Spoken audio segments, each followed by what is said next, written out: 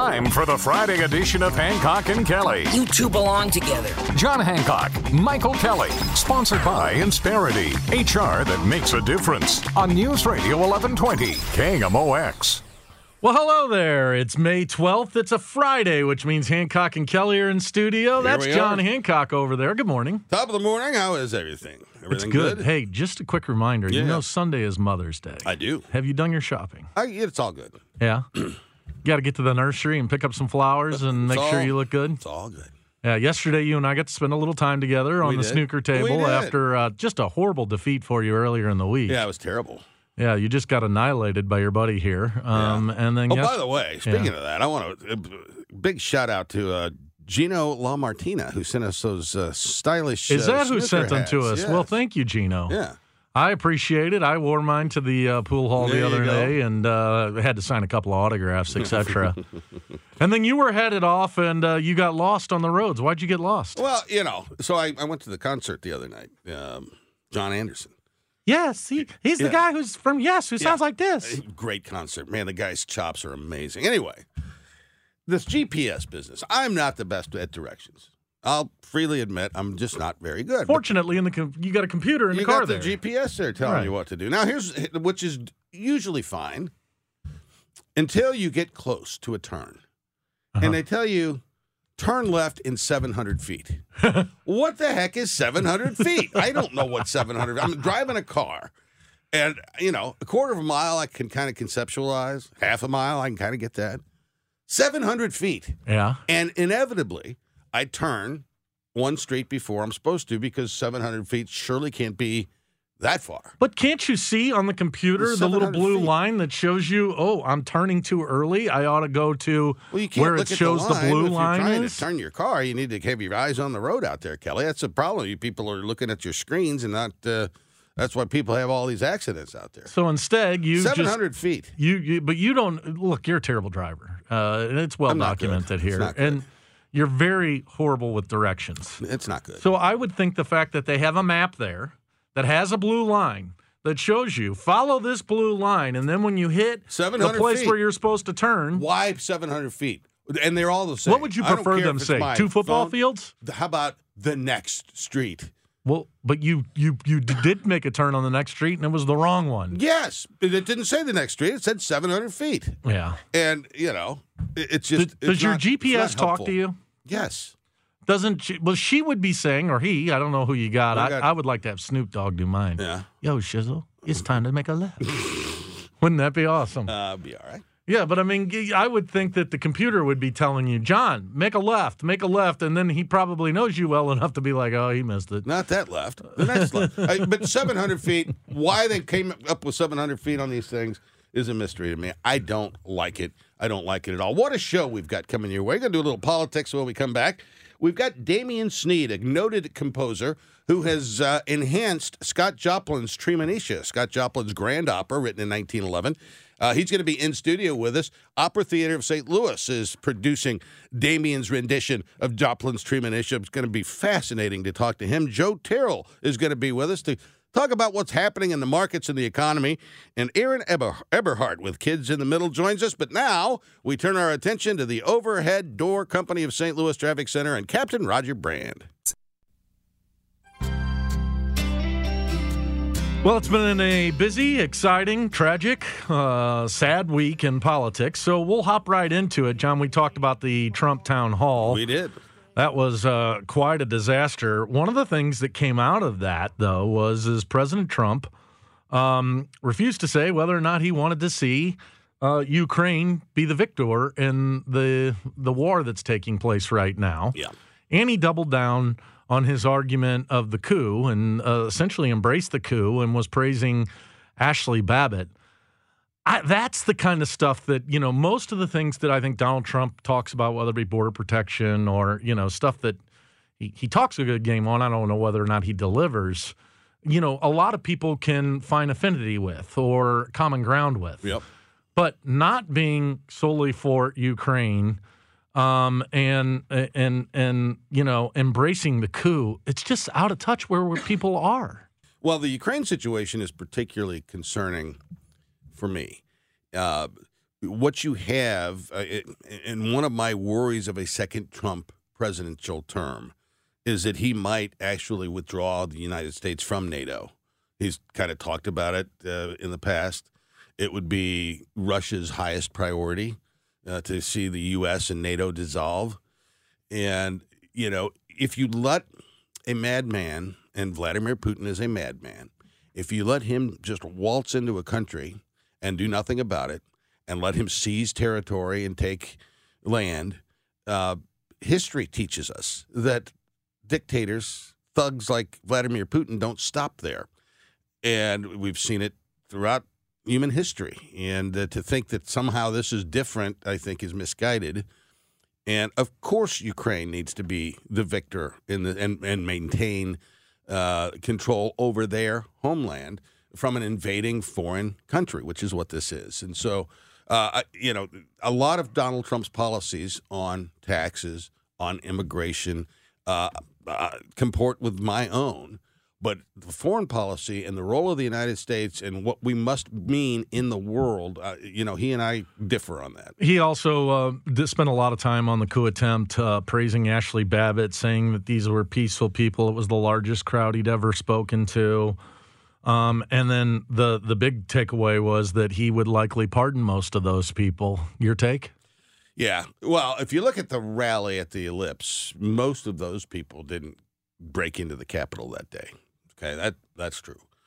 But the folks that did broke the law. They were trespassing, and the ones that were organizing it, and it's pretty clear that the Proud Boys and the Oath Keepers were organizing it. That it was well thought out. They knew what they were going to do. They formed the column. They moved into the building, and the purpose of them being there was to disrupt the act of Congress of certifying the presidential election. That was the purpose that they were doing there. That's illegal, and it's illegal if I do it. It's illegal if you do it. It's illegal if anybody does it, and those folks ought to pay the appropriate penalty for that crime, and it was a crime. That's how I feel about it. I completely agree with you. What the big focus in Washington, D.C. right now is the debt ceiling. During the Trump administration, President Trump declared the debt ceiling is non-negotiable. That was paying past debts.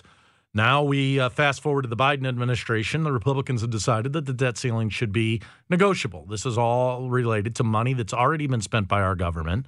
We have a duty to raise the debt ceiling, and more importantly, our failure to do so, I think economists on both sides of the aisle say that it could potentially take our economy to the brink.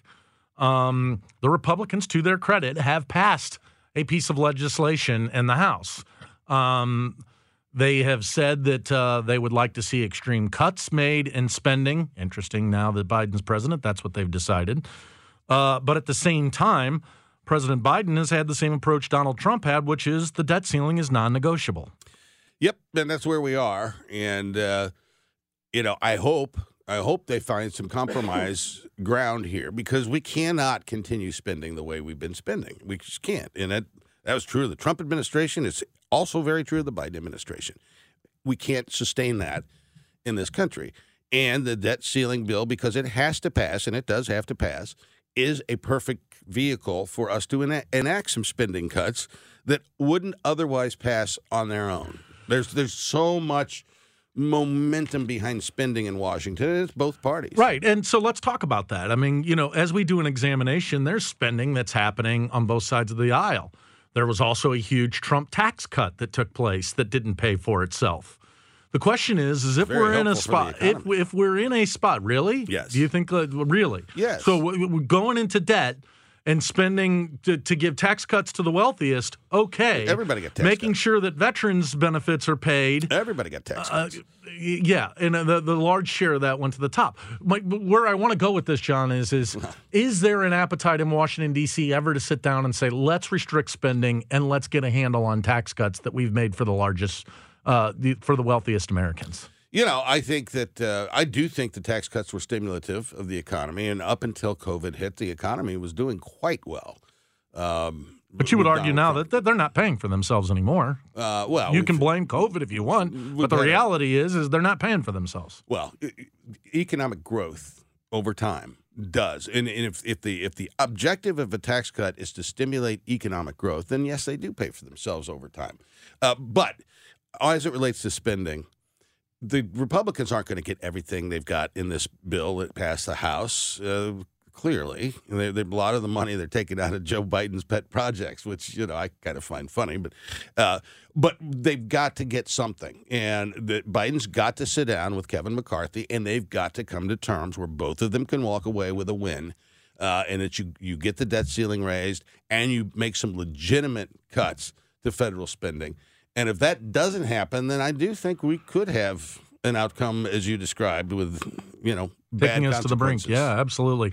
Well, let's focus, mainly now on Missouri. This is the last day of the legislative session. There we are. A relatively unsuccessful session, if you think about it. I mean, obviously, the Highway 70 thing that I complimented earlier was huge. But one of the main focuses the Republicans have talked about since day one was some type of crime bill. Well, they've now moved away from replacing the circuit attorney, although one could argue that they helped force the resignation of the circuit attorney. One could. There is no movement on whether or not local control of the police department here in the St. Louis should take place. You and I differ potentially on that. They've passed no crime bill. But they did spend quite a bit of time on transgendered athletes, and we took care of those 6 kids. This was an unsuccessful session for the state of Missouri. Maybe good if you're running in a Republican primary in a place in Missouri I'd never heard of. Yeah, no, I think they've had a pretty good session. The budget that they passed is a good one. Education is fully funded again.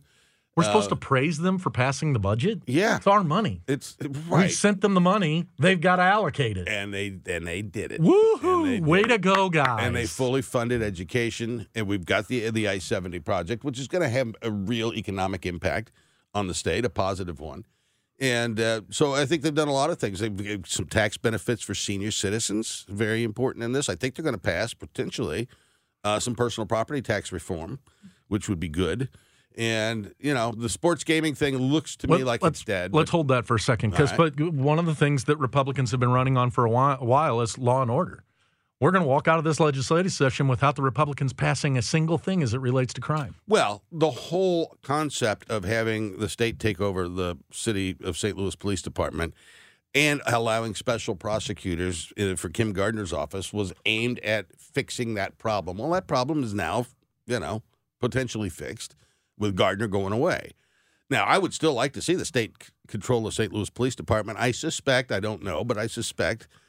was part of the bargain to get Gardner to agree to step down, and the GOP and the legislature said, okay, fine, if you'll go away, we won't continue to pursue this right now. I don't know that to be true, but I suspect we've had a bad year already in St. Louis and in Kansas City, and crime's not only in those 2 places, but they're the easiest to point to. There's crime in Springfield. If this continues to go, the governor was going to call a special session to deal with transgendered athletes.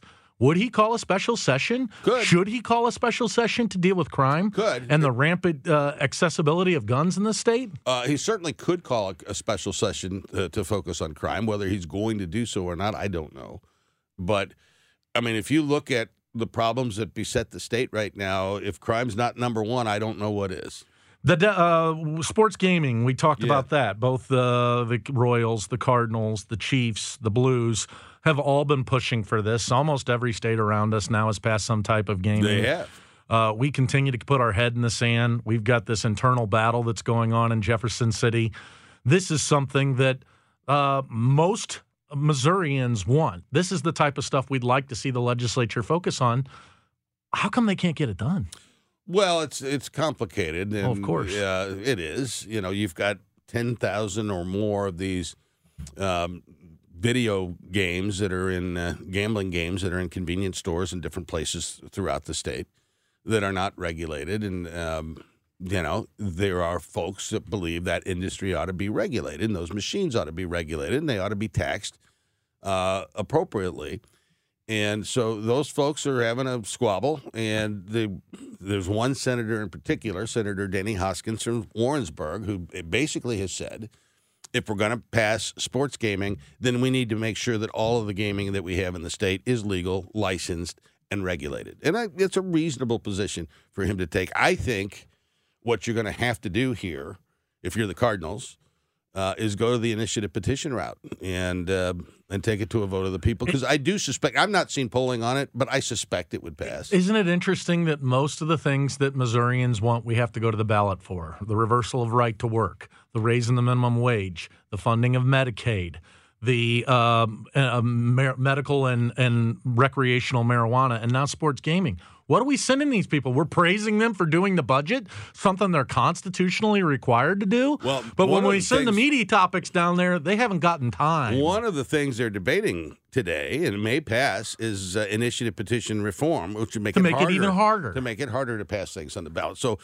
you can't have it both ways. You can't complain about we have too many initiative petitions and then complain that we're going to make it harder. I want initiative petitions. Exactly. I do too. I think that's an important aspect of citizenry, is to be able to do that. And I think in this case, I think the threshold they're debating is, 54, 57% for passage, somewhere in there. But I think you could get that on a sports gaming package, and that may be the route it has to go. Although I still think there's a chance that in the 11th hour they'll figure something out here. Well, hope in one hand and do something in the other. Let me know what you have. We can't get out of here without talking about George Santos, and of course we all know that he got indicted, etc. But I thought the interesting juxtaposition between George Santos, a true problem, now a person who's been charged with felonies, who's sitting there. The Republicans refused to remove him. At the same time, out in California, you have Dianne Feinstein, who's literally physically no longer capable to be a United States senator, who's there. The Democrats don't want to lose that spot, even for those couple of months that it may take for somebody to appoint. What happened to the backbone of party leadership that would stand up and say, this is what we're going to do, and see you later, Dianne? George, you're going to the big house. Yeah, I think it's. I think it has as much to do about very, very thin majorities as it does anything else. I mean, if the Republicans had an 18, 20-seat majority, I think Santos would have been gone before now. And if the Democrats had a 5 or 6 seat Senate majority, Feinstein would be gone by now. But there you have it. I cannot wait for the rest of this show, Michael. This is going to be so much fun, but we need to step aside ever so shortly here for the news at the top of the hour. It's the voice of St. Louis, KMOX. Time for the Friday edition of Hancock and Kelly. You two belong together. John Hancock, Michael Kelly. Sponsored by Insperity, HR that makes a difference. On News Radio 1120, KMOX. And welcome back to the Mighty Mighty Mox. I need your help, my friend. What's going on over there? Well, I've been on this health journey, I know you. right? You've lost like 130 pounds. And I've been blah, blah, blah. But last night I decided to treat myself to a little ice cream. All right. So I strolled over to the grocery store, picked myself up some ice cream. What'd you get, like a half a gallon? No, I got, what do they call it about that size? Those little pints. A pint. I got a little pint ice cream. And I got Ben & Jerry's, and it's nothing but calories. Like liberal. 1,500 liberal calories. Ice cream for Michael Kelly. So imagine that. Was watching the hockey games. What kinds you get? I'm a Cherry Garcia. Delicious stuff. And so there I am. I'm sitting there watching the basketball games, watching the hockey games, and I said to myself, I'm only going to eat a third of this. A third of the pint. Right. Then I take it and I put it back in the freezer. And then? It's time to go to bed. Oh. I'm in bed, watching a little bit more of the sports. Yeah. What a life I thought to myself, you know what? I probably ought to go out and have another bite or two. There it is. This went on the whole evening. I'd wake up in the middle of the night saying, maybe I should have another bite. This morning, when I'm waking up, I'm getting a little glass of water, and I started thinking about that ice cream. Cherry Garcia. Are you obsessed with anything like I apparently seem to be with ice cream? Well, I like my ice cream. You made fun of my ice cream. That's because you go with like pecan pralines. Butter pecan. Ugh. What's the matter with butter pecan? Are you 90? No, but I'm getting butter there. Pecan.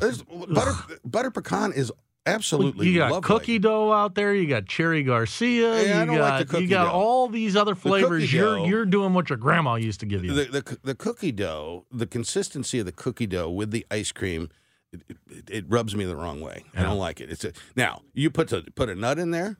You put a chocolate chip in there.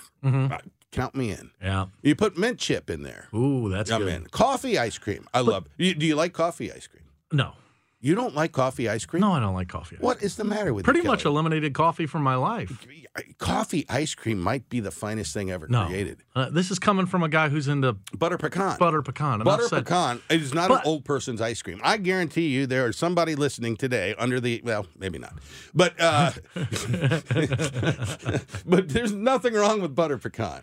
Well, I don't care for it, but Why don't you like butter pecan? Because it's old. It's, like there's all these other better flavors out there that I'd rather have.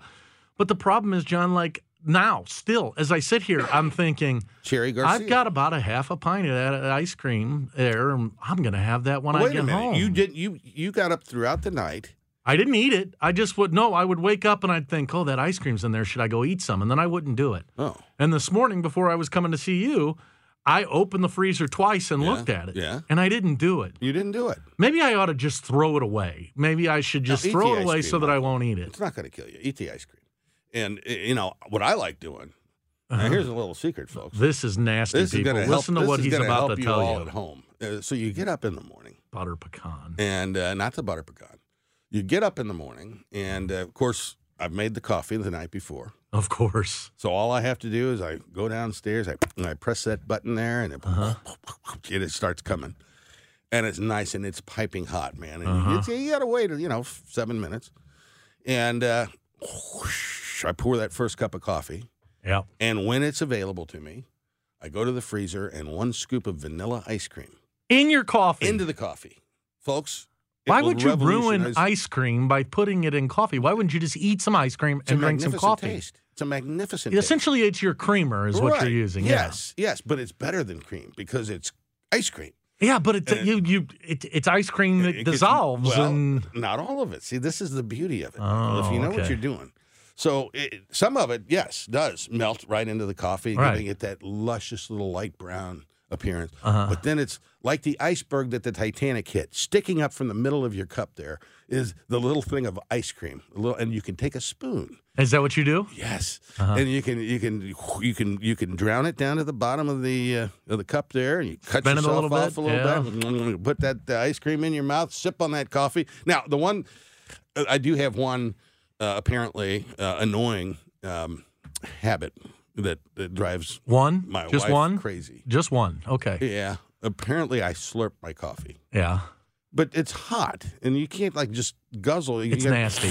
People don't want to hear people eat in the morning. Well, you gotta run the coffee, around your lip a little bit there. Yeah, because it's hot, and it drives. When I was a kid, drives me crazy. My little sister and I, we'd have to get up and go to school. Most of the other kids were older than us, so they'd already left. Is that right? And so I guess I must have ate my cereal like a horse.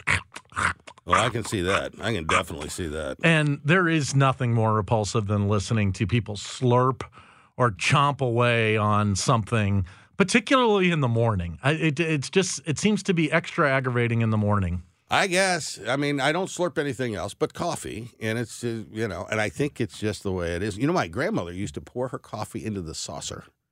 Why? She would have it in a cup, and she'd have the cup on a saucer, and she would then pour a little bit of coffee into the saucer so that it would cool. Really? And then she would drink the coffee out of the saucer? Out of the saucer. Maybe this is the same lady who got you hooked on butter pecan. Was she over 80 at the time? She may have been. In fact, Debbie Monterey just texted me and said, my mother's favorite ice cream is butter pecan, and she's 82. I rest my case, Your Honor. She doesn't look a day over 70. No. And so now here's the thing. My grandmother, the aforementioned saucer pourer, all right, was the inspiration of my interest in music. She was a pianist. Now. She was a pianist, and Clementine Hendrick was her maiden name, and she played the piano, had a piano, and really inspired me to play the piano. I grew to have a love of ragtime music, Scott Joplin's music, and our guest coming up just around the corner is a very noted composer by the name of Damien Sneed, and he has taken Scott Joplin's opera Treemonisha, which will be performed soon at Opera Theater St. Louis. He's added to it a prelude act and a postlude act of original music that he has written to kind of sandwich and explain the opera. I am dying to have this interview, and Damien Sneed is going to be with us when we come back. Michael Kelly and John Hancock on the Voice of St. Louis, KMOX.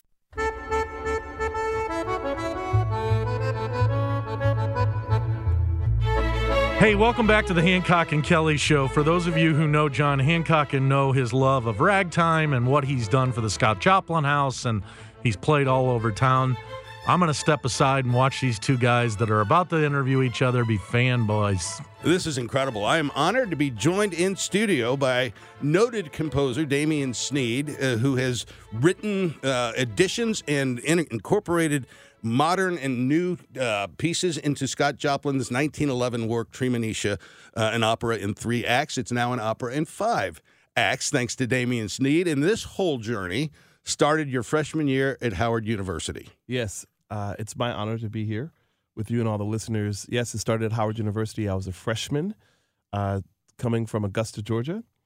And I was going to Howard because I wanted to follow in my godmother's footsteps, the late Jessie Norman, who sang at my parents' wedding after her freshman year. A phenomenal singer. Amazing singer. Yeah. And it's interesting, this graduate student in the theater department walked up to me and said, I don't know who you are, but this is for you. And I looked at her like she was crazy, and she handed me a brown paper bag of music. I never looked at the music. I just put it on my shelf in my room in the freshman dorm. And later on that semester, I started working with Sylvia Olden Lee, who was one of the first African-American staff members at the Metropolitan Opera. Right. And she went to Oberlin, and her father was a part of the Fisk Jubilee Singers. And I saw her walking down the hall. I had met her at the NAACP AXO competition. And then I just started playing for one particular vocal studio, the vocal studio of Carmen Balthrop. Which was the original Treemonisha in the Houston Grand Opera production. Exactly. That won the Pulitzer. And I found out about that because I went to the library at Howard and just checked out some random videos of operas, and I saw Carmen Balthrop was singing the lead role of Treemonisha, the Gunther Schuller edition. Yeah, right. And so it was just amazing when I decided to move out of the freshman dorm and go into what we call the Towers by the famous blue Howard University McDonald's. It's so strange. I looked at all of my books on the shelf, and I opened this music. Let me see. What is this about? And it was actually the piano vocal score to Treemonisha. Oh, wow. So from that moment on, I felt a very strong connection. What's interesting, the director, Rajendra, happened to write his thesis for his master's degree on Treemonisha that same time in the spring of, I'm dating myself, 1997. Yeah. So we both felt a calling. He said that he wanted to direct the opera one day, so now he's here with OTSL. What a tremendous American work that opera is. Joplin's orchestrations have been lost, and so Schuller had to create the orchestrations for the Houston Grand Opera. Have you orchestrated the whole thing here, or are you based off of Schuller, or how did you come to? I've orchestrated the entire thing. You did. And guess what's very interesting? I worked at Houston Grand Opera as composer in residence, assistant cover conductor, and also with their HGO Co. community program. Well, Hurricane Harvey came right before I moved to Houston. And so when I decided to get settled in my office, maybe 2 or 3 months later, a soprano from Houston, her name is Nicole Heaston, she decided to say, hi, I want to introduce myself. Let me take you around the corner to some things that we salvaged from the basement. She gave me a poster of Porgy and Bess, and she said, but I selected this poster for you. And I'm like, okay, don't know who this lady is, but she's just being kind, very hospitable, the Southern way. And she unraveled it and unrolled it, and it was a poster of the Gunther Schuller production of Treemonisha. So I asked the librarian, could they let me see the score, and I got to see the actual full score that Schuller did his by hand. Yeah. And I was just blown away that I had that opportunity. That's and actually tremendous. To work there at Houston Grand Opera. And that was staged, what, in 76, somewhere in there? 76. And you know what else is interesting? Justin Austin, who's playing the role of Scott Joplin and Remus in our story, an opera within an opera. Right. What's interesting is I met him a few years before that playing for the Boys Choir of Harlem their last year, which was founded by the Walter Turnbull, who was in the chorus of Treemonisha at Houston Grand Opera, that's along awesome. with Lorna Myers, who's still alive, who was in the chorus. Robert McFerrin was in that production as well, who's got St. Louis ties. Exactly. Now, so this is fascinating. Joplin's Treemonisha was never produced professionally in Joplin's lifetime. He had one basically dress rehearsal without costumes or scenery to try and entice somebody to invest in it, and it just never happened. Joplin developed syphilis and died.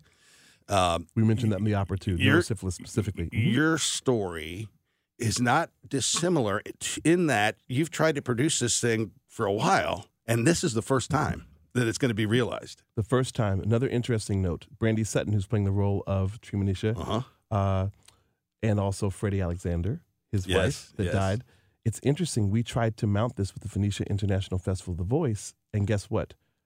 Upon the first note of the overture, on stage, lightning hit the tent, and a storm came out of nowhere, and we all had to flee and run. So we never got to realize it. So even in the Sitzprobe, in the rehearsals, I'm blown away because we're so close and it's completed. And one of the arias that Justin Austin sings that Karen Chilton Librettis and I created is called "The Opera is Complete." Wow. I'm just got tingles. When is this showing at Opera Theater? When does it begin? The world premiere is May 20th. May 20th, and it runs through June 24th, so people have about 7 to 8 opportunities to see it. Folks, I've seen this performed twice in St. Louis. The last time by Opera Theater in 2000, and I saw it when I graduated from Howard. Saw it in the 1980s.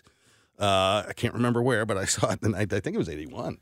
But it's just fabulous. The story of Treemonisha is so, for 1911, revolutionary. It's about education being the key to bring a race out of ignorance, basically, and a woman is the leader. That was revolutionary stuff in 1911. Revolutionary in the Reconstruction era, and isn't that so prescient and apropos now?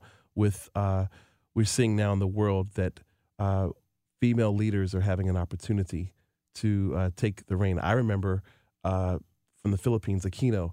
How she was a leader, and I always revered her, and I used to ask my parents, who were born in the 30s, about her. And now here in America, we have a vice president. We're seeing leadership being shared. People are coming out of their boxes because of education, because of understanding of other cultures and languages and ways of thinking. So it's incredible. And the superstition and religion is incorporated there, but also the theme of community. That's very, very strong in the opera and what we wanted to create in our arc and story. Community, family, another theme that runs through that. And guess what else? Ned and Monisha find this baby. They found the baby under a tree. Yeah. Treemonisha. Yes. And I have a special connection with that because I was adopted. Oh, wow. So there's so many points of commonality in this opera that I feel like it is a part of my destiny and calling. Joplin himself was very well educated. He wrote a piece called The School of Ragtime. It was an instructional manual, 1908. And what I love about it is his write-ups for each of the exercises. You could tell, very thoughtful, extremely articulate. And they said that the people that knew Joplin, he barely spoke above a whisper. He was very serious, and he would often just kind of drift off into musical thought. He'd begin scribbling things on a napkin, perhaps. And he was a really interesting guy who became, later in life, very conscious of his race and the importance that played. He definitely was a true savant. It's very interesting. I was speaking with Eric Sedgwick, a phenomenal pianist who's on faculty at Manhattan School of Music with me in New York City. And we incorporate the piano on the stage, but also in the orchestration. Wow. So there are moments where you hear Bethina and Chrysanthemum and Maple Leaf Rag and Entertainer. But what's interesting, we were discussing after one of the orchestra readings that Joplin had to have excellent technique. And for the pianists out there, his fingerings had to be correct in order to sustain the positioning and the movement of ragtime and to keep everything in rhythm and to move fluidly with effortlessly. So it's just amazing. There were better pianist than Scott Joplin in the ragtime era. Mm-hmm. Tom Turpin here was phenomenally powerful pianist. Louis Chauvin was, they said, supposed to be the best. Yes. Joplin himself later in life actually took lessons to learn, because he composed like Mozart away from the piano.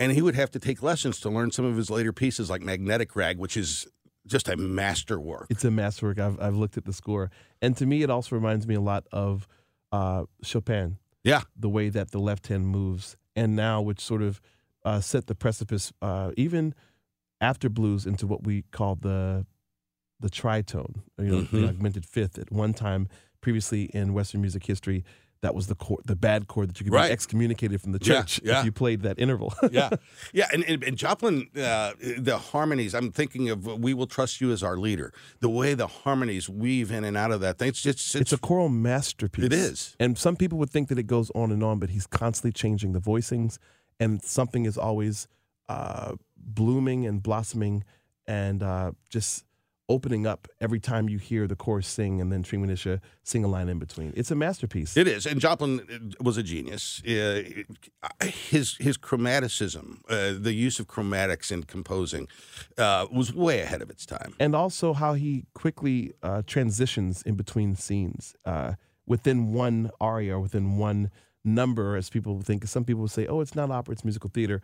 But it's amazing compositionally, the structure, how he is such a genius in how he just changes into different keys and modes as well. Wow. Our guest is Damien Sneed, a great composer who has taken Scott Joplin's Treemonisha, enhanced it. I can't wait to see it. It starts May 20th at Opera Theater St. Louis. Plenty of seats available. I'll be there for the first night for sure. And good luck to you, and congratulations to see this dream realized. Thank you so Damien. much. Thank you. It's been a pleasure. When we come back, Joe Terrell is going to join us. Michael, and what's he going to tell us about? Well, we're going to talk about the economy and how you should be investing your money in this crazy environment we're in after this on KMOX. Now, back to Hancock and Kelly, sponsored by Insperity, HR that makes a difference, on News Radio 1120, KMOX. And welcome back to the Hancock and Kelly show on KMOX. We'll take you all the way to 10 o'clock. Then we'll be joined by The Show. The Show. None other than Chris Ranji and Amy Marks. Of course, they we'll are. pitter-patter around with them a little while. Then we'll get out of here before they talk about what's happening. And then we'll be back with Dave Glover later today. Incredible. It's Hancock and Kelly all day on KMOX. We're on here all the time because the price is so convenient. Yes. Yeah. We go to the celebrity guest line where we're joined by Joe Terrell. He is the owner of Terrell and Company, an investment advisory firm right here in St. Louis. Mr. Terrell, thanks so much for taking some time to visit with us. Good morning. It's been a crazy time out there right now. We all have been living through this time of rapid inflation. We continue to see unemployment numbers stay in a good spot. The economy seems to spike up and down. What should an everyday investor be doing with their money in their 401k? They should be very cautious right now. There are any number of things on the horizon that could cause investment prices to go another 10 or 15% lower. When you say they should be cautious, what does that mean? Because most of us have our, money in portfolios, and maybe if we're younger, we're really into Tesla or some of these up-and-coming stocks. Do you mean diversification? Do you mean bonds? What do you mean by being cautious?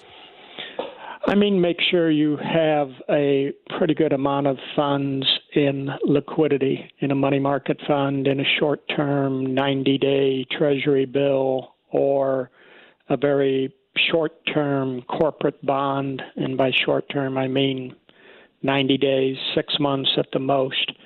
If prices come down, you'll have plenty of capital to buy at much lower prices. And when we continue to watch inflation now seems to be under control with the Fed having raised interest rates. That's good if you're buying bonds, as you discussed. But is the high interest rates, is that also what may be stifling the economy as it relates to stocks?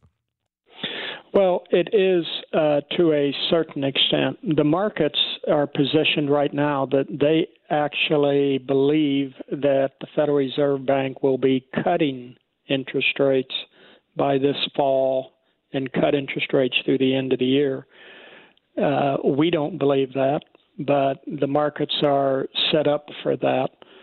So whether or not they're going to be able to get inflation under control comes back to whether wages and housing prices, which are the two stubborn parts of inflation, wages are continuing to go up at 5% a year, which is good, and housing prices are continuing to go up, whether it's owner's equivalent rent. If those two moderate, then inflation can come back down. Without those two moderating, inflation's going to be sticky around a 4 or 5% a year level. Joe Terrell is our guest. He's the president of Terrell and Company here in St. Louis, an investment house. So much talk in the political realm these days, Mr. Terrell, about the debt ceiling increase and what might happen if that's not resolved. From your standpoint, how big of a deal is this? It's always a big deal. It's not unusual. Since 1960, there's been 78 different times we've had to deal with this. Right now, most people assume they'll deal with it again. They might come down to 5 minutes to midnight, but they will deal with it, and they'll raise the debt ceiling limit and a spending program along with it. However, it can't prevent you from worrying about it. What if they won't agree? What if they try and have an unprecedented situation where we default on our debt and they try and blame it on each other because they think it'll be successful politically? So it's always something to watch and worry about. But at the moment, we think they'll come to an agreement at 5 minutes to midnight, as they always do. Seems like every day we wake up, we hear about another regional bank failing. Almost all of us have got some type of money in regional banks. Are you concerned about the banking industry as a whole taking our economy down with these failures? No, that's not a worry, but this is an issue that as a society we're going to have to figure out how we're going to do this, because this is a modern problem. First, to set up what happened when interest rates were at zero, banks with deposits, not all of them, but some of those banks went out and made long-term commitments at, let's say, 2 3/4, 3% interest rates. Now that interest rates are 5%, those investments, many of them government bonds, are trading at 80 cents on a dollar. So the modern part of the problem is people, major funds, hedge funds, international people are able to sell the regional bank stock short, which means they profit if the bank stock can go down or will go down, and ultimately they'll really profit if the bank goes broke and out of business. So they then take to social media, and on social media they put out a tremendous amount of material, some of it true, some of it false, but basically suggesting to people, you should get your funds out of that bank. It could go broke. And in today's world, it only takes people with a click of a mouse to move their funds out of there. Consequently, it's not a problem. The banks are not loaded with bad loans. This is not a repeat of what happened in 08, 09. Right. But nonetheless, if they can scare enough people and the people click their mouse and get out of it, it's a problem that all the banks have to worry about and deal with. No doubt. So here's the question. You know, most of us have a 401k at our house or at our office. We don't really know what we're doing. Do you offer services to the regular investor? And if so, where can people find you? Well, we're on the internet, our website, terrellandcompany.com. Terrell has only one L. Most of it has two, but we're TERRIL. And we have a website and, of course, local phone numbers, et cetera. What is that phone number? 314-965-0344.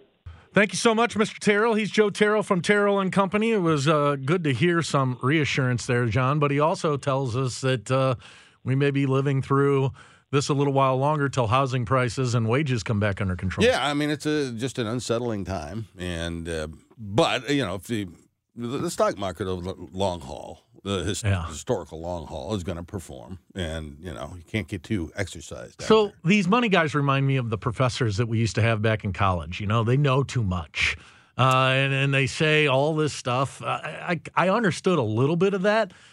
I'm more concerned about the debt ceiling being raised than it sounds like he is. He thinks that we're going to go to the brink and that this will ultimately be resolved. And I don't know, but I hope he's right. I think he's right about that. Probably right about that. And it's all about the liquidity, Michael. You got to have How liquid are you right now? I have $0 in my pocket. I got a credit card. I got this whole liter of club soda over here. Because I'm counting on you buying lunch today. Very liquid. I'm in. He's John Hancock. I'm Michael Kelly. We're going to step aside. We're going to visit with Erin Eberhardt. She's with Kids in the Middle when we come back after this. That? But first, John, what time is it? Well, Michael, it's 9:44. Brought to you in the morning by Jerry Kelly. Hey, it's the Hancock and Kelly show. John Hancock, my sister Erin Eberhardt was kind enough to come in studio with us. It's nice to have a Kelly in here I can tolerate. Yeah, there's five other ones that you can choose from. Erin is number 4 of 6 of us. And the favorite. And she is, well, I'm her favorite brother because I'd be the only brother. Yeah. And there's 5 of my sisters. You know, we do the Friday selfie on Friday mornings. I'm aware that you do that. You are going to get to participate in the Friday selfie today. We're going to take a picture of me and Erin and send it out to the whole family. All right. Well, I'll be the... But besides chubby rose having Erin in here to talk about how I am magnificent and probably the greatest brother to ever walk the face of the earth, she does a really important job here. She is the CEO of Kids in the Middle. Erin, what is Kids in the Middle? Kids in the Middle is a nonprofit organization, and we provide therapy services to kids and parents whose families are going through divorce, separation, or remarriage. Go ahead. You think that, divorce affects almost 1 out of every 2 marriages at some level. And oftentimes those marriages break when the children are young or at a very, difficult stage of life. And it's a very difficult thing for them to go through. How many kids does your organization serve in this way? Last year, we served about 2,000 families. So, or 2,000, I shouldn't say families, 2,000 kids or parents. Right. So 2,000 in total. Yeah. A lot of people. What does this services mean? What would somebody who's going through a divorce, they've got a child, and they're like, boy, this has got to be complicated for them. If I signed them up or contacted Kids in the Middle, what kind of services do you provide for them? So we provide group counseling, individual counseling, and we do a school outreach counseling program. So parents would call and let us know what's going on. One of our stipulations is that we're not responsible for telling the kids that their parents are getting divorced. That has to have already happened. But once that happens, we meet with the children, we meet with the parents, we determine what the best course of action is, what the best services that they need are. And we start the kids on them. And one of the things that is very unique about our organization is we provide group counseling for the kids. So a lot of other organizations or a lot of other counseling services, you just have one-on-one with their therapist. Our organization will do that initially, and then the kids, if they're ready, they go into a group counseling session with their peers. Yeah, and you would think that the group counseling session with other kids that are going through precisely the same thing is of real value for these kids. They can see they're not alone. They can see this happens. Not all divorces are the same. Some are quite nasty. Some, there's just a recognition that the things didn't work and the parents are very, amicable on the way out. Are those kinds of situations present different kinds of challenges for Kids in the Middle? Absolutely. We get the whole gamut of situations. We do have some very amicable parents come in and really want to work together. And then we get some that have a very difficult time to doing that. And so we have to take each individual family, each individual child, and we determine, again, what the best course of action is. We do have services for parents as well. We have individual counseling for parents, workshops, co-parenting classes, co-parenting, joint parenting opportunities. So there's a lot of different, depending on the situation, there's a lot of different services that we can provide for them. John made the point. This is happening in almost 1 in every 2 marriages that we're hearing from divorce. There may be somebody out there who's hearing about it right now. What is the best course of action? Do they call you? Do they reach out on the website? Because a lot of parents need some help in navigating this as well. Absolutely. This is a terrible time in people's lives. I went through this myself, and it was horrible. And so you want to have as much resource and as much help as you can get. Kidsinthemiddle.org is our website. They can contact us. We're on Hanley Road in Maplewood. And you call us up. We have a great clinical care coordinator that will take the information, and we will determine from there what is needed for the families. Is there a cost associated with reaching out to kids in the middle? There is a cost associated with therapy services, but we don't turn anyone away either. So we have a sliding scale for families that maybe cannot afford the services. We get funding through different individual donors, corporations, grants. And, you know, we as much as we can get from the community is going to help the majority of the families. Well, what's the length of time? So let's say me and the missus are, you know, and the kids are coming into the program and they're seeing a therapist and then they get into the group counseling session. How long would a typical child in a situation like this be part of Kids in the Middle? We take it case by case. I would say that a typical amount of time can be anywhere from 12 weeks up to, I don't know, it could be 6 months that the kids are in the program. It just really depends on what they need. You've got a fundraising campaign coming up? We do. We have a program called Giving for Kids that is next week on the 16th and 17th. And it's a 24-hour campaign, basically trying to just raise awareness of our organization and get as much funding as we can from the community. Why don't you give out that phone number and website address? So the phone number is for Kids in the Middle is 314-909-9922. And the website address is kitm.org.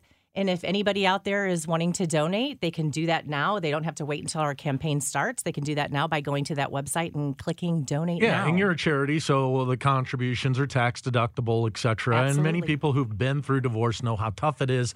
They know how it's been had been a kid in that instance. Maybe sling $10 to what is a very worthy service and charity that my sister, I'm proud to say, is head quarterbacking. She's running the place, Michael. And, kind of like me around here. Yeah, not quite. Erin, good luck to you. Thank you. Thanks for having me on. Oh, it's our pleasure to have you on. And I wish you well in your Giving for Kids campaign. Thank you. Yeah, you know, divorce, Michael, it's just traumatic for everybody involved, obviously. Right. And you know, kids that go through it, it's tough. Well, and there's no cookie cutter way that a divorce goes down, you know, so it's going to be varying for every individual. I have lots of friends, family members of mine who've gone through divorce. Yeah. And it's nice that there's a resource out there that you can reach out to and maybe help you guide through how to make the proper decisions for kids, in particular, who are caught stuck in the middle, kids in the middle. Speaking of being stuck in the middle, we're stuck at the bottom of the NL Central. These Cardinals are terrible. Well, they're not terrible. They're not playing up to their ability level at the moment. I don't know that they're going to be able to get it together before it's too late, and I'm afraid it may be too late. What are we, 13-25, something like that? So it's a problem. We're in Boston. Boston's actually played pretty well this season. But the Cardinals are going to have to win 2 out of 3, 3 out of 4 for a while before we can start thinking seriously about challenging for a playoff spot. The National League Central, though, if there's a place to be bad, that's the place to be bad because it's not going to take that much to win it. But, John, you follow this closerly than I am, but I'm caught up in this whole Contreras saga. You know, it seems like he is being scapegoated for a rotation that's just not up to par. Well, the rotations numbers haven't gotten any better, really, since the switch was made.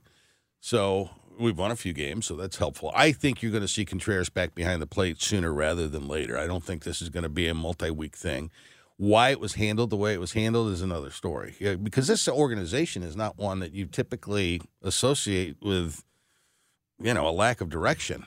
Right. And the multiple stories coming out and so forth, it's a hard look. It's a tough look to see. At times it feels like the Cardinals are the only sports team in town, even when we've had others, because they are performing well. But to your relief, folks, the St. Louis Soccer Club is playing against Chicago this weekend. It's an afternoon game, so tomorrow, you'll be able to turn in Y98 at noon on Joey Y98. Zanaboni. Joey will be there. Of course, you can watch them. It's a fun team to watch. You can also stick around and listen to Hancock and Kelly with the show after this. We're going to come back and visit with Dave Glover. And, John, I have to remind everybody, at 8:30 on Sunday mornings. Yeah. Probably the best, most quality television Well, we don't like to show talk. in the region We don't like to talk. is aptly titled Hancock and Kelly. It's a fine show, and I would heartily recommend it to all of you. Thanks so much for listening. It's been a delightful day here on KMOX, as it always is on Friday mornings. We love spending this time with each and every one of you. I want to thank our man,